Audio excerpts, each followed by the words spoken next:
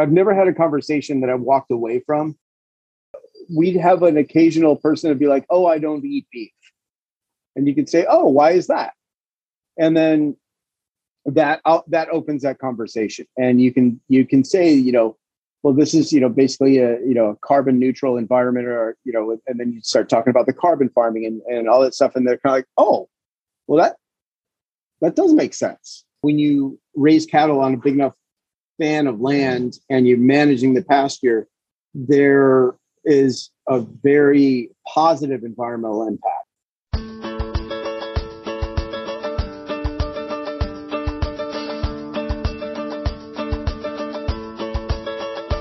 It's time for conversations about our food and how it's grown on Farm to Table Talk with your host, Roger Wasson.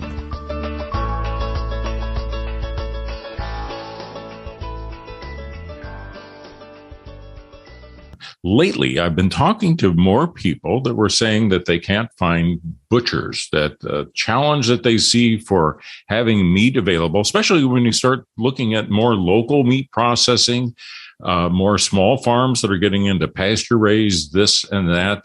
The obstacle they run into is nobody knows how to cut meat. Well, we're fortunate in Sacramento. We've got a butcher shop, and I'm glad to have Eric Belbin Miller. Eric, thank you for coming on Farm to Table Talk.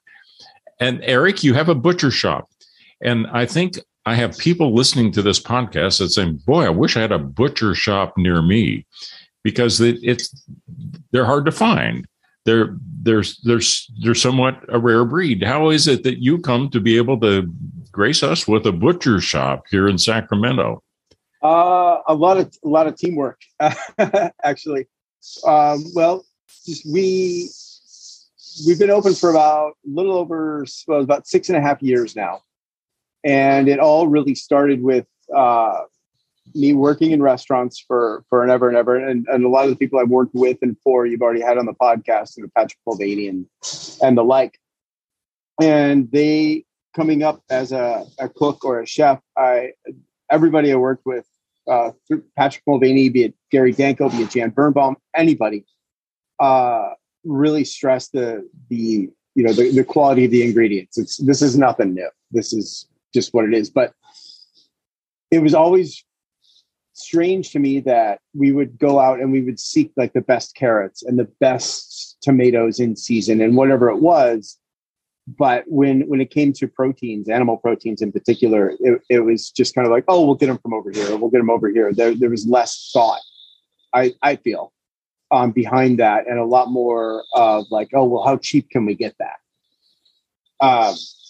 So when I was I was teaching at a giant culinary school, and decided that wasn't my path anymore.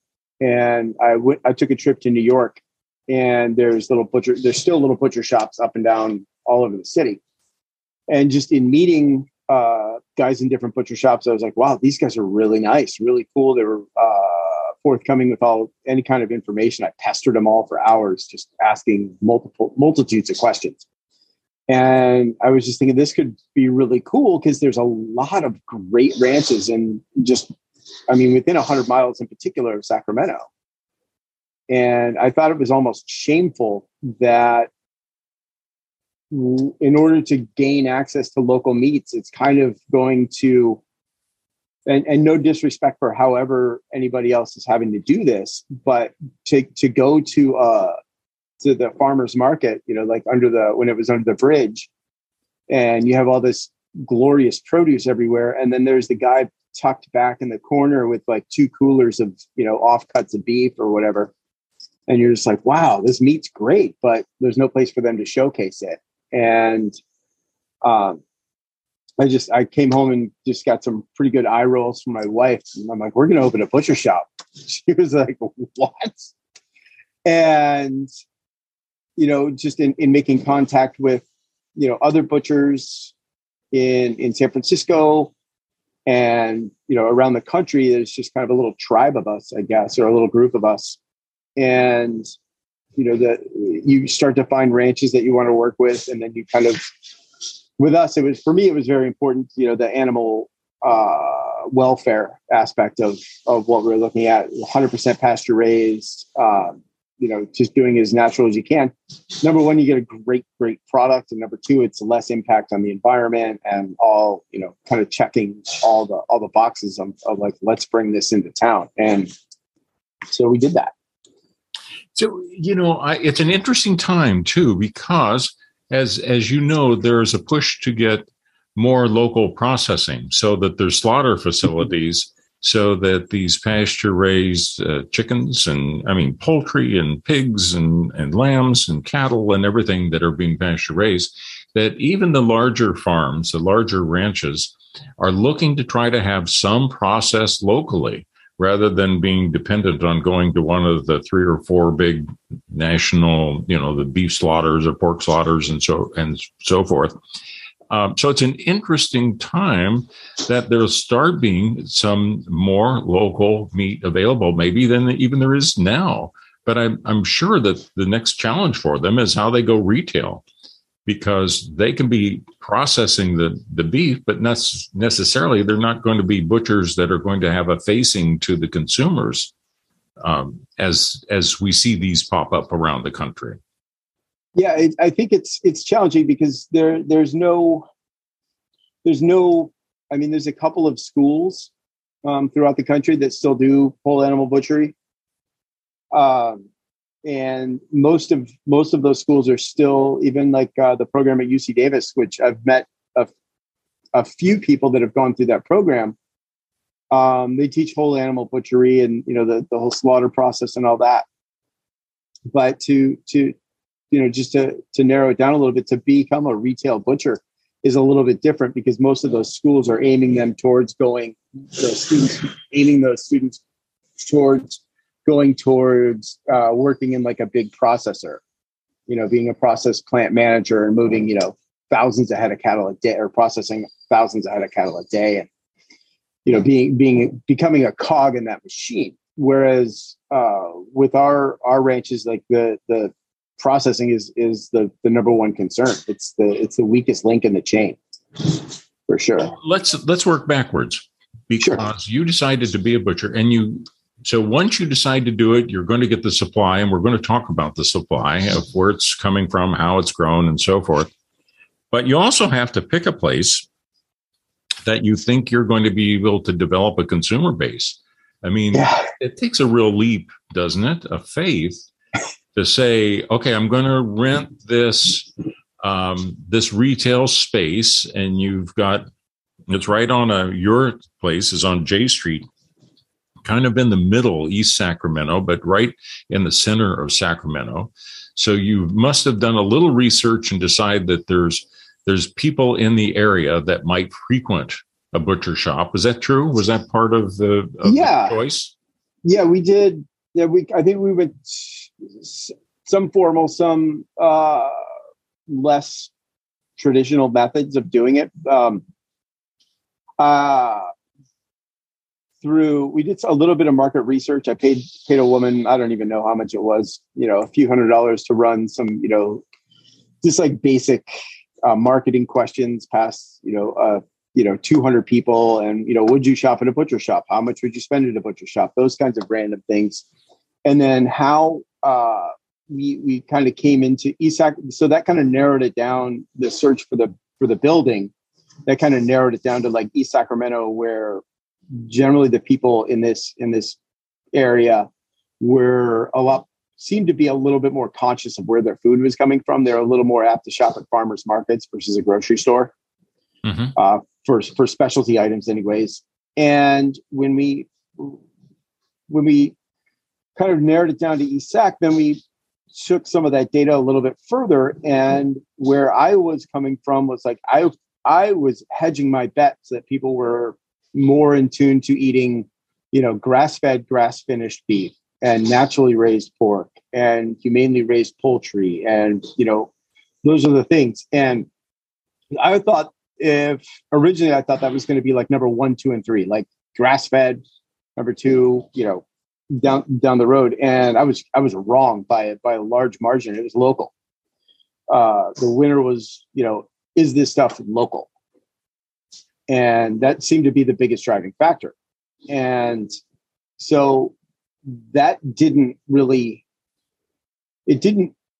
widen or narrow my search for ranches to use, because just by luck, all of the ranchers that I'd met and I knew their product and I'd eaten their product just happened to be pretty close.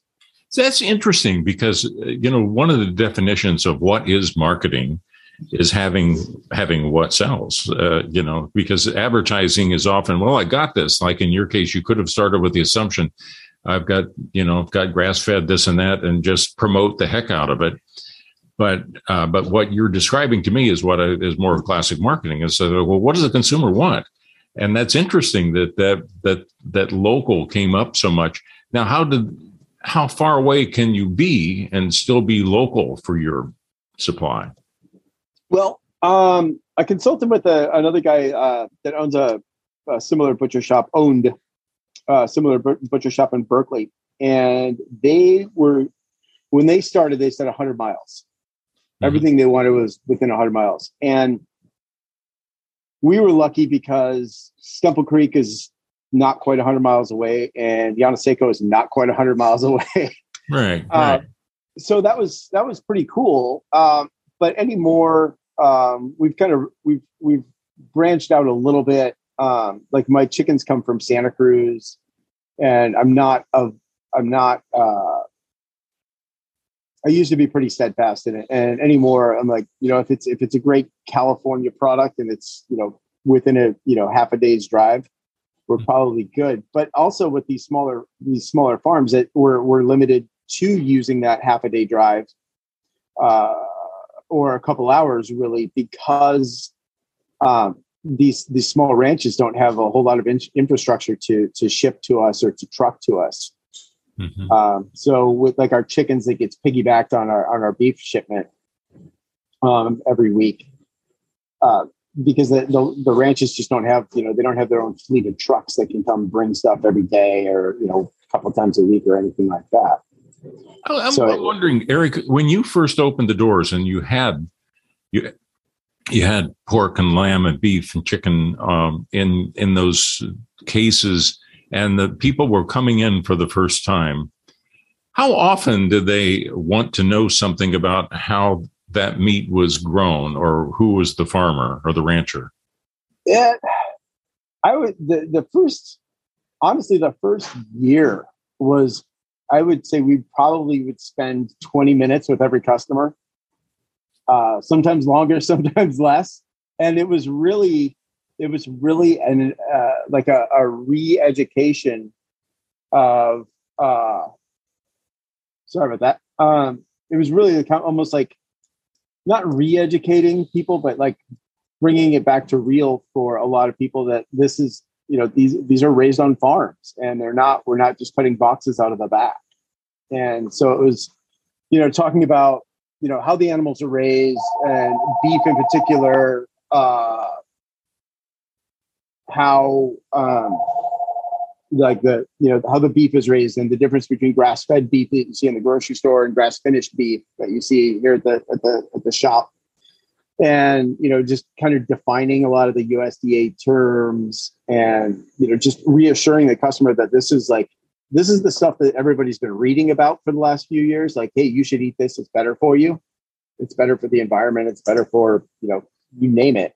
Mm-hmm. And it was really just kind of reassuring people that that's what this was and that's what this is, as well as going into, some people were poking around for a little more, what are the health benefits? So we, have to start, teaching, about omega-3s and healthy lipids and all this stuff that, as a butcher, you're like, wow, you got to go home and do your homework sometimes and figure that out.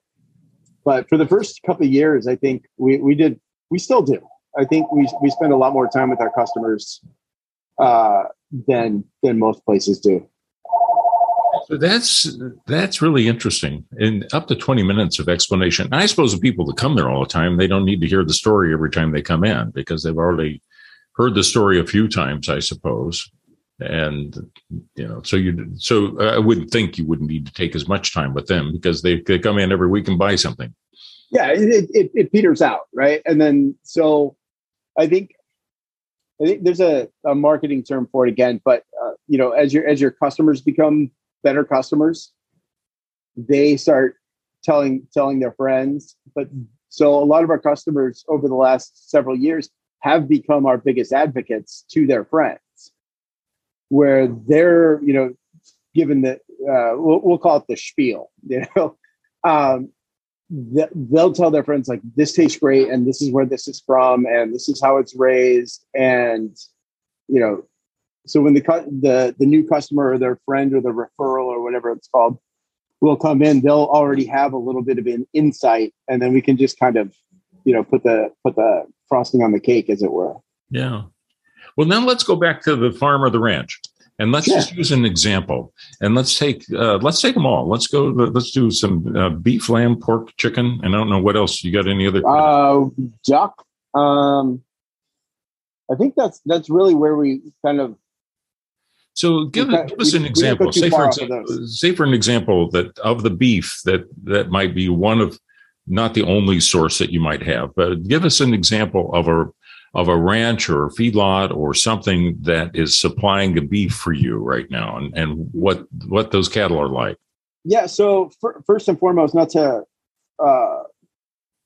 put too fine point, nothing we have at the shop is raised on feedlots. We don't go anywhere near them. As soon as I said that, I knew you were going to correct me. It's my favorite thing. So probably I just have a great relationship with all my ranchers. I don't really like to work with people like it's just like the team of people that I have working here at the shop with me. I don't really like to work with people I don't want to hang out with. Sure. So I met, it was probably 8 years ago now. Lauren Poncha at Stepple Creek, and he's the rancher owner. They've been ranching on that. His family's been ranching that land forever. And I knew I wanted to do grass-fed and grass-finished beef because like the definition of grass-fed beef is really loose. I knew I wanted it to be true. Sure. No feedlot. And so I met Lauren at a butcher's conference. Yeah, about 8 years ago. And I was like, oh my God, this beef is spectacular. And cutting it and tasting it, I was like, this is it. This is the stuff. And went out to the ranch and I was just like, this is exactly what I think if I were a customer, this is what I would think this cattle ranch looks like. It's, lush green, most years, lush green cattle, happy cows. It does no scent whatsoever other than air and grass. It doesn't smell at all. Cows like you walk. What was the breed? Those guys are all Angus. Mm-hmm. And which I this isn't my field of expertise, but from what I understand, from Lauren and a couple of other guys, that like Angus basically fattens better on grass than any of the other guys. Yeah. So just working with Stepple has it's been really good because I've learned a lot, and I think Lauren he's a really good idea man, and I think I'm pretty good at ideas too. But we have a good enough relationship that I can bounce out ideas off of him, and he can bounce them off of me. Like, will this work? How do you like this? So you go through that. I'm going to take the beef and follow it through, though. Yeah. So where do the cattle get slaughtered? Because you need to be working with a carcass. Yeah. So that's the other thing. Most processing houses generally will immediately take that carcass down into like what they call like box cuts or service cuts. Like they would deliver to a grocery store where they just, will chop steaks out of it and then put it in the cases and be done with it. So when I told Lauren what I was doing, he was like, "You're going to take carcass every week?" I was like, "Yeah." He's like, "Well, we have a few people that do that, and this is how this works." So there's the processor that we use is up in I forget the little city of it is much further north. It's called Redwood, and they do all of our beef slaughter and process. So we get they basically truck the beef from Stemple Creek, in Tamales up there. It gets processed, and then it hangs for about a week, and then it comes to me. It's cut into quarters, it's cut into eighths. So each beef gets cut into 8 pieces. Traditionally, it would come in quarters, but I'm getting old, and I don't like lifting giant, awkward, 125, 200-pound quarters. So are they chilled? Did they cryovac or anything? No, it's chilled. Yeah. So part of the slaughter process, they get them cold, they bleed them out, and then they get them as cold as possible, as fast as possible. Oh, okay. So and then they deliver them to you, and then you break them. We're going to talk about breaking them, cool. Getting into the cuts. But let's do pigs next. Yeah. Rancho Llano Seco, very similar story. It was the same conference. I was writing a business plan for the butcher shop, and ran into Rancho Llano Seco, Charlie and Jamie up there. I think you know them. Mm-hmm. And that's actually where I met you. I think it was at Bacon Fest a few years ago, with those guys. And same deal. They were like, I was just telling Charlie what I wanted to do, and he's like, you should come up to the ranch. And I was like, okay. So I'd already been to a few ranches, and I got out to Llano Seco, and I was like, all right, pretty well established pig farm. And then we went out to like the duck estuaries and all that stuff.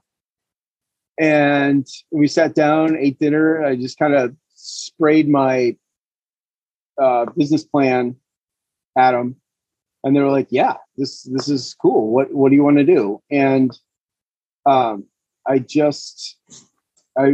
had a really good feeling about working with those guys, and they're completely on the up and up, and everything is very transparent, and sustainable, and it just translates into really, really great pork. But they very, very similar. They raise the pigs, they get trucked into Orland, they get processed, and then they get brought to me also. Also, they come in to me whole, which is you get the whole pig carcass. Yeah. The only thing we found after it only took a couple of weeks that we can use that pig from basically tail all the way till up to the head every week. There's no leftovers. It's not a problem. But the like with the things like the head. There's only so much you can do with them. And especially right when we started, people didn't really trust I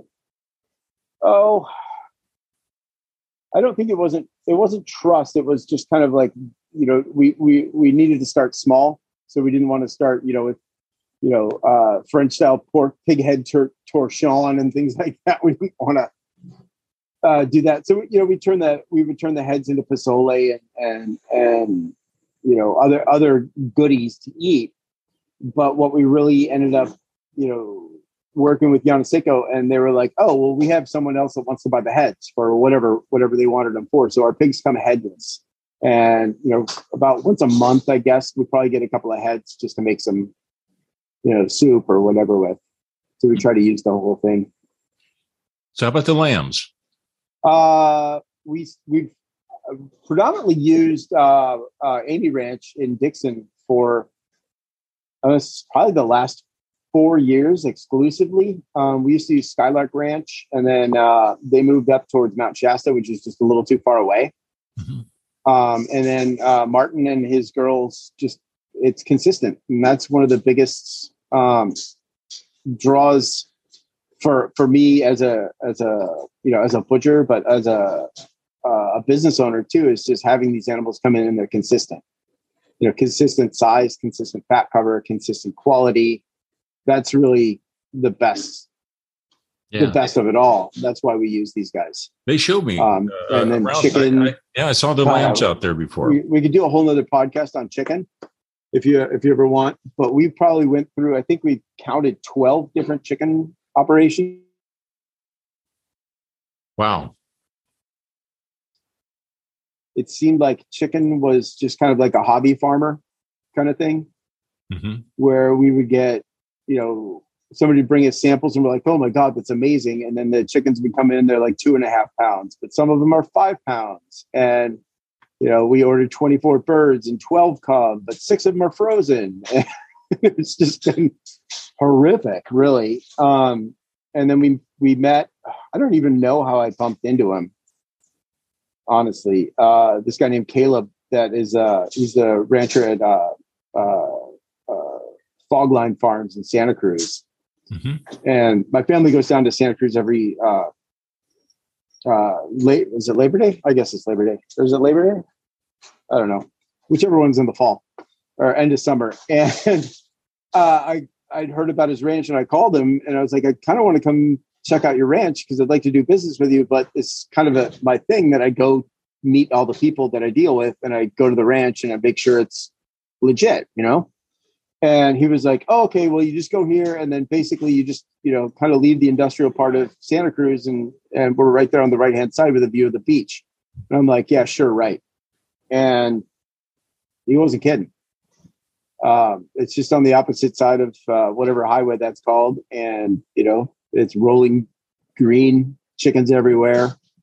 And he's got like the mobile coops and stuff that you see on TV. And yeah. It's just doing it right. And it's the best tasting chicken I've ever had in my life.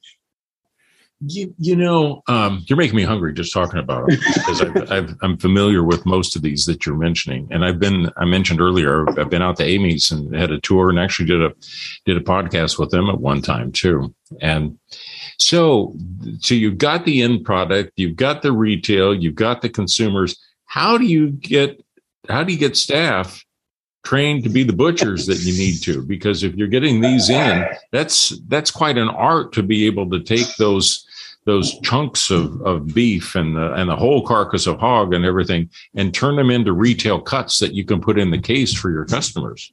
Yeah, it's a weird animal. So I honestly, I count my blessings constantly. I have, and hopefully they'll listen to this and know that this is true, but I've been very, very, very lucky. When we first opened, we opened with one butcher that she, great butcher, but she was trained at the UC Davis Meat Lab. So we both kind of learned together how to cut for the retail case, but it's ever evolving.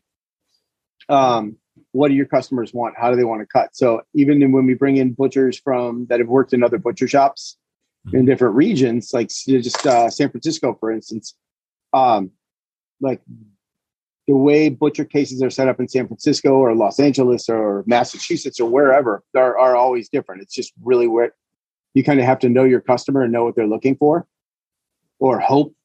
And then in some cases you kind of direct them into what they're looking for because that's what you have. But so Cindy was my first butcher. And then I had another butcher named Christian that had worked for one of my mentors in San Francisco. And he just kind of showed up one afternoon. It was like, I'm looking for a job. So timing's perfect, right? And so brought him in. I have another butcher who actually runs the shop while I'm not here. His name's Eric. His name's also Eric. But he, great story. I was the first couple of years at the butcher shop, I'm not going to lie, were not easy.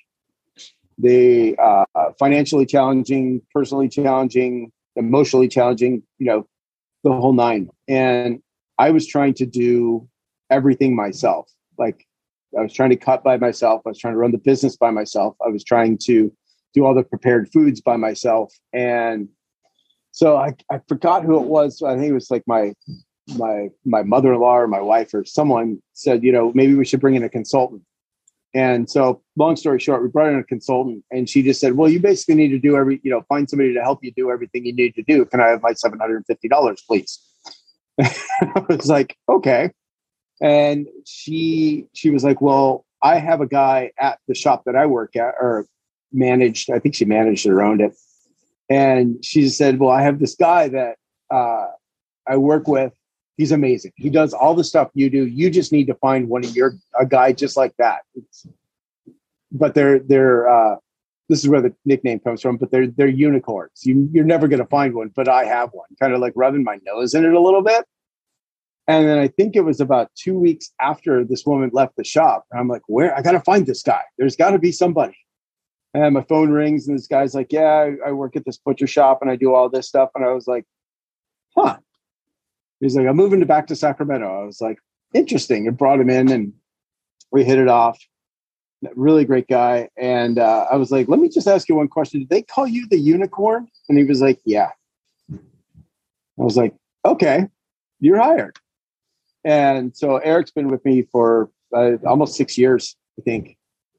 And so he just, he's been a great addition to the shop. And then I have another guy that we needed a guy that just kind of wanted to do, not wanted to, but like had a feel for whole animal and kind of feel for what we were doing, but also was one hell of a cook to handle our prepared foods stuff. And this guy Brandon just kind of dropped in, and he'd been working at Camino in Oakland for I think a couple of years. So he was really and is very good at just kind of looking and seeing what we have left. And he's like, oh, this is what dinner is this week, or this is what I can make out of this.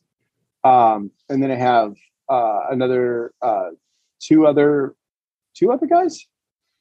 I have this other guy, V, who we've trained. He started washing dishes with us, I don't know, 4 years ago. And he's becoming a hell of a butcher. He's just really invested in it. And he does, like all of our bacon and a lot of our smoked processing and all that kind of stuff. And then I have my head butcher now, this guy named Nick, who applied for a job.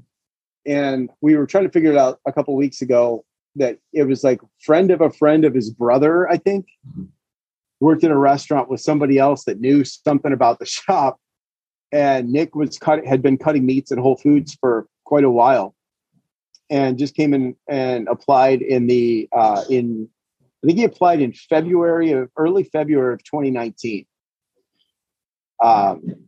Where, the shop was plugging along. We're like, this guy's good. He's like, I want to learn how to do this. We're like, cool, we'll bring you in and we'll train you. And so he quit his other job. We had a start date for him. And I think it was within 1 or 2 days of Nick starting was the beginning of the lockdowns. And with the meat shortages, between the meat shortages, scarcities, people kind of freaking out about where their food was going to come from, the volume in the shop, I think for that first month in particular was, probably 50% more. Yeah. Some days it was 100% more. Some days it was 200% more. And we just threw this poor guy to the wolves. It's just he's like, well, what do you want to do here? I'm like, just shut up and cut, just go. And, not a lot of training, but he hung in there. And to be honest, he's one of the best I've seen anymore. So really, it's one of the silver linings of a pandemic, if you will. The change in habits, people discovered you that we're wanting to get out and buy meat. Do you feel like now that we've gone through a few years of it, have you been able to keep those people? Do you find people that discovered you because of the pandemic was starting, but stuck with you after all, got used to buying meat from you, making a special trip? They're still going to grocery stores for some stuff, but coming to you for meat? Yeah, I think a lot of our new people came back because of the pandemic. They would shop for us like for specialty meals. Like, oh, we're having the Wassons for dinner last night. Let's go to B. Miller and get something really nice. Yeah. It wasn't that everyday shopping. And when they figured out that, I think a lot of it has to do with the taste. Once you kind of get a taste for the quality, everything else doesn't taste as good. And, I think so they had the taste for it. Supporting local, I think that was part of it too. Mm-hmm. Part of the boom. And then I think thirdly, we were open. we were here. We were still really friendly. We were very accommodating. We were, I think, sometimes a face of comfort. We're like, oh, we'll go down to the butcher shop. They'll be there for us. And we were there. And we, by and large had, because of a very short food chain, we were pretty well supplied. There were times we got low. It just happens. But I think people got used to shopping at a butcher shop and knowing that, it was a great place to come in. And when people kind of get a taste for that, and then it became a little bit more of a routine. We'll go pick up all of our other stuff, but then we're going to go to the butcher shop. Eric, I wonder, when you look down the road, you have to be running into people when you tell them that you're a butcher. Certainly you run into some people that are vegans themselves, and they're kind of against the idea of meat consumption. And many of those folks feel like that trend is going to continue. And there are some people that are concerned and believe that they need to cut back on beef consumption in particular because they're worried about climate change. When you see things like that and people are bringing that up and saying they know more people that have gone vegetarian for one reason or another, does that give you any pause? Does it give you concern that that down the road, whether or not this is going to remain viable or not? No, it really doesn't, because the way our animals are treated and they're raised and the respect that the ranchers have for the land. Just take Stemple Creek, for example. It's a carbon, basically the operation becomes a carbon neutral or carbon negative environment, meaning the way they're ranching and the way the cattle is managed and the pastures are managed and the grass is managed. They're actually, I always get this backwards, but they're actually sequestering more carbon out of the air than they're putting back in. Sure. When you raise cattle on a big enough span of land and you're managing the pasture, there is a very positive environmental impact. It's when we get to more of like a feedlot kind of operation, the industrial operation, and all these animals are quarantined on a small piece of land. That's when all the bad stuff happens. That's, when you've got waste problems and air problems and, animal health problems. When these animals are just walking around eating grass, for the span of their life, there's very little health issues. There's very little reason for antibiotics and medications and vaccinations and all those kinds of things. So it's a cleaner way. So I don't see that ever, like, the Beyond Meat or anything like that's ever really going to, I mean, it's going to, probably change some people's minds, but even, meeting people that don't eat meat or against it, I've never had a conversation that I've walked away from that when I've explained, like, this is how we do it, which is totally different. That person didn't, for whatever reason, didn't walk away and kind of have a little bit better of an understanding of, sure, like, doing it this way is kind of the opposite of what you think it is. I'm wondering, Eric, in a typical week of all the people coming and going and coming in and getting cuts of meat and so forth, in a week, do you ever have anybody bring up climate? Does it surface? Not very often. I think from time to time, but it's not why they're not coming in to discuss that. But we can all, they can say, we'll have, on occasion, I guess, Roger, we'd have an occasional person to be like, oh, I don't eat beef. And you can say, oh, why is that? And then that opens that conversation. And you can say, well, this is, basically a carbon neutral environment, or, and then you start talking about the carbon farming and all that stuff. And they're kind of like, oh, well, that does make sense.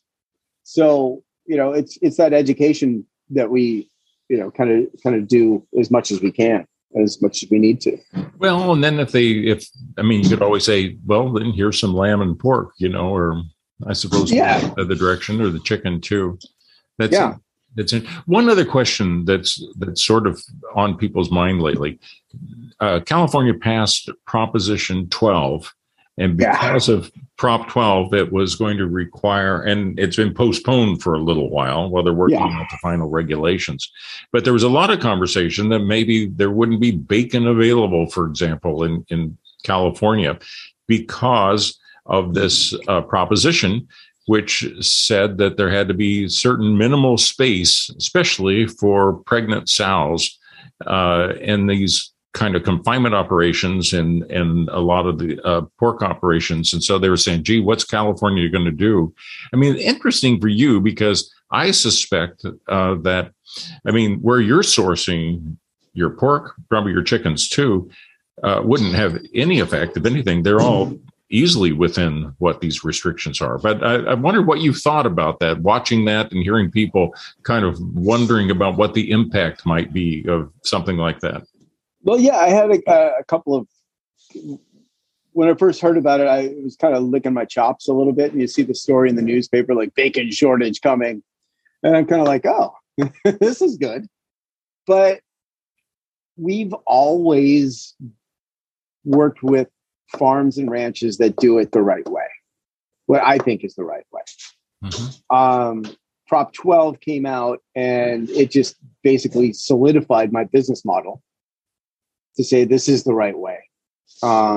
California, as a leader in these kinds of things, would like to see all the animals treated this way. Mm-hmm. Our pig farms, 100% meet and exceed. Dare I say, Yana Seiko even wrote the path for that. If they manage it right, I think it could be a really good thing for, farmers, ranchers, for people, for the environment, all that kind of stuff. It just seems like, for me, it got pushed like, hey, let's do this. And then now, January came out, then it's all was supposed to start, and they had it didn't really seem like they had any idea of actually how they were going to enforce it. Expecting, the great bacon shortage, well, you can't sell that now. It's January 1st. And, then they said, what did they say? The last thing I heard before they postponed all of it was well, oh no, it's only pigs that are, it's starting for pigs that were born in 2022. Right. And that was when I heard that, I was like, well, some people see how that works. That story. The rules are going to be that those sows have got to have at least 24 square feet, which would, again, when you're working in a big, large pasture like a lot of your suppliers, that's not an issue for them. But for a lot of the product that comes into California that's available at most of the supermarkets, that it is going to become an issue of concern. Yeah. I would imagine. I think, so the way we do it at our shop, we're a small specialty butcher. I totally agree, because this is the way I built my shop, and this is the way I shop, and this is the way I think it should be done. But I also see on a bigger scale where, the economics of it, making, really good meat affordable, mm-hmm. is always a challenge, because to do it the way we do it on such a small scale that it's not, unfortunately, it's not, as readily available as I think it would be great if everyone, if everything, it's the same. I think we're talking about the same thing, like when the old argument that if you go to the grocery store, that the entire grocery store, the produce section should be organic. And then over here in the back corner should be the little section of GMO fortified, pesticide caked vegetables or whatever in the one corner, but everything else is good. But it's the opposite, right? Yeah. So, there's the little organic section. It would be really cool if that was the meat, So it is. So your meat, I would expect to be more costly than going to the supermarket. Yeah. It just the nature of it takes longer to raise, to raise a cow, or a steer, it takes longer to raise that cow to market weight on grass than it would if we plugged it in a feedlot. Well, then some people talk about the true costs of the food, and then they say that some of the cost that doesn't show up in another kind of production system is the cost to the environment and to other kind of costs, humane handling and lots of other issues. One other thing just on the cost, though. Sure. Are you able to take SNAP? I just started my application today. Oh, see, that's interesting because for people, I mean, most people have heard of SNAP, but Supplemental Nutrition Assistance Program, and the U.S. government is spending $80 billion, I think, and they've just increased it again. And there's something like a large percentage, a shockingly high percentage of the food sales in the country. I mean, 10, 15% or so are with SNAP. So if you can start receiving SNAP, then people that might otherwise feel that they can't quite afford to be shopping with you can come in and purchase with the SNAP program. Right. And I think it's, for a long time, and I don't want to sound, it's just a weird, we're like I said, we're a small craft butchery. It's kind of high end, all that stuff. But I think that stuff should be available to everyone. Yeah. And if this program can introduce more people into that and kind of, allow them to enjoy that kind of meat and, feed their family with that kind of stuff, I think that's a win, Yeah. Well, I tell you, I really appreciate talking to you about this whole range of issues, and we're fortunate to have a butcher like you here, and also active in the community. And you're also supplying. I would imagine some of the other chefs are still using some of your products too. And in fact, one program you've been involved with was, what do we call it? The Bacon Festival, or the Bacon Fest. Yeah, the Bacon Fest. Tell us about that? I think that was like the first year we were open, and they just kind of called me and they're like, I think all we did was, I think the ranch dropped all the pigs here because we were like really the only person that could hang pigs, because all of our meats come in, we have rails in the cooler and stuff. Sure. And so all the chefs and all the competitors for Bacon Fest had to come to the shop to pick up their bacon. Or back then. Now, well, the last couple of years, it was just like, bellies. They would just give them bellies. But the first several years that we were involved, they'd give them whole sides of pig, and they had to, make dishes with the entire animal. And we were really the only place that, number one, we did, we could store it for them. And then number two, we were also, within reason, we could show these guys like, they're like, oh, I could break a pig, no problem. And then you're like, okay, well, do you have space to do that? And we offered space to do that. And then we, kind of, it wasn't a formal instruction, like, let me show you how to do that, boy, get out of the way. It was more just like, what if you do it this way? And kind of we're able to kind of educate a little bit in there too. Cause I'll just, as working as a chef for many years, we were always like, oh, I can do that. And it's totally different, from breaking a whole animal versus opening a box, Yeah. But, well, I think it's really impressive what you've got going here. And now people can come and shop at your store, and you're making me hungry and reminding me I need to come and buy some more product. Absolutely. But you really don't offer it to be shipped, do you? I mean, if somebody is out of state and they want you to send them some meat, you're not doing that, are you? No, it's, we're kind of a few reasons. One, we're kind of so small to the point where when we're doing whole animal, it doesn't, to build a program, like to send out, like, oh, this is this month's box and here it all goes. We really don't have that much product on hand. Mm-hmm. So we kind of, are focused on feeding our immediate community. Secondly, to ship out of state requires like way more Yeah. paperwork and all that stuff. And I don't like paperwork at all. We do it for, we're licensed obviously through Sacramento County Health.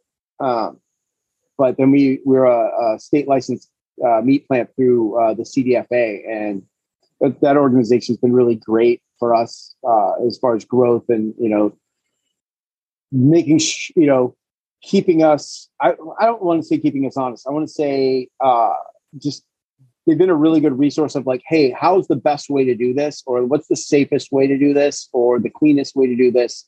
And they've been very good about, letting us know you can do that, but you can't do that. And unfortunately, California, or fortunately, however you want to look at it, the food safety laws in California are, bar none. And to be able to ship that across the state lines, it's just the mile of paperwork is just not going to happen.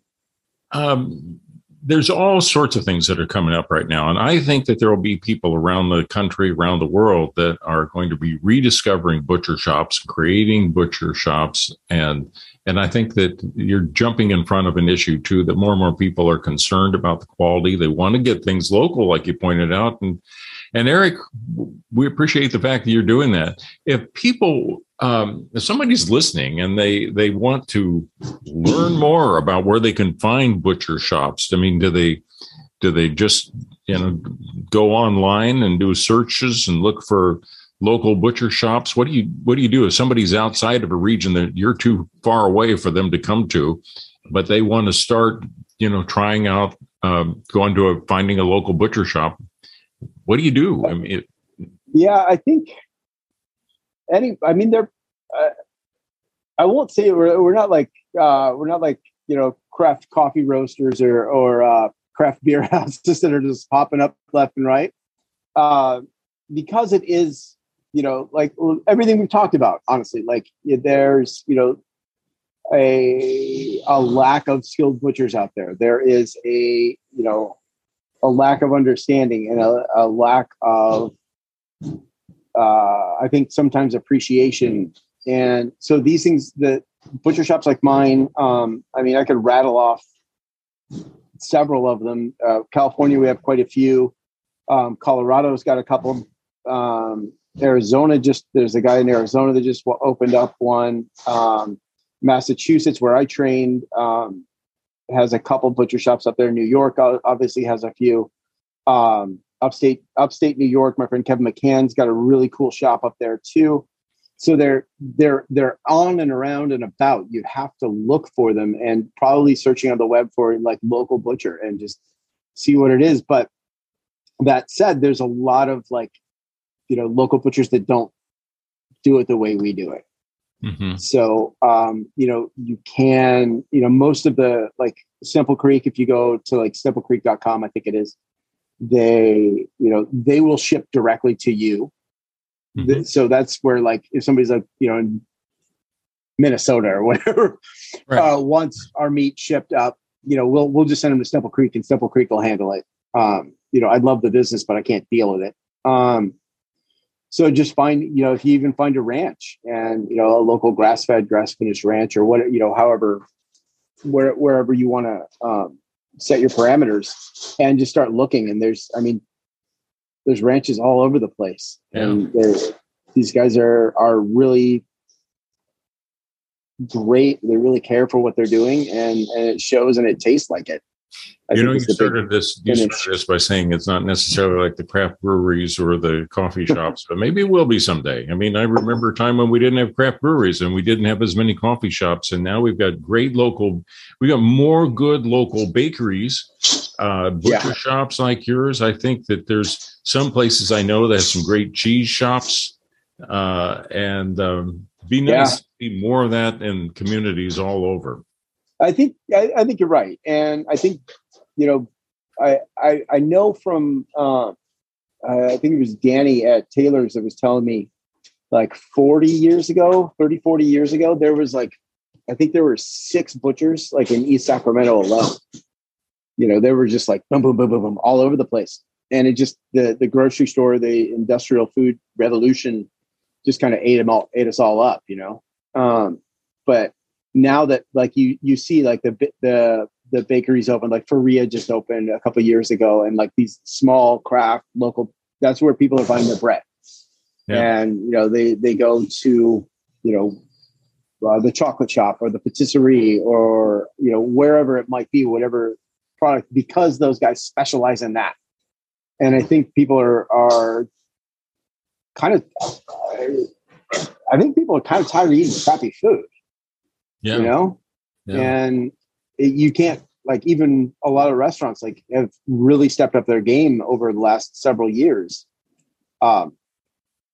And serving, you know, service quality and the quality of food and the quality of ingredients that they're using is just really elevated, especially in Sacramento, because I think people can see through, like, you know, mediocre food. And, you know, for me in particular, like I have 5 kids and a butcher shop, and my time to go out to restaurants is scarce. Like, I don't get to sneak out and go, you know, to go fine dining, and as much as I'd really like to. But so you kind of got to pick and choose your spots. And if you pick and choose a spot and you go and you're like, oh, we got this hour and a half window with no kids, and you go and it's, you know, not cheap and the food's like mediocre, like that's heartbreaking. Yeah. You know? Yeah. So you just pick your spots. And we've been, you know, I'm a notorious creature of habit. So I just have like 4 restaurants that I hit. And because I know that's, you know, it's going to be good. Well, we're not going to get you to do a commercial for all of them right now, but we can, we'll find out afterwards. I probably agree with you on the top 4. Hey, Eric, it's really nice talking to you. Appreciate what you're doing. We're glad that you have a butcher shop, and I hope we've had some listeners here that are going to frequent your butcher shop, let alone other butcher shops, or maybe become butchers themselves. So thanks for being on Farm to Table Talk. My pleasure. Thank you very much for your time, Roger.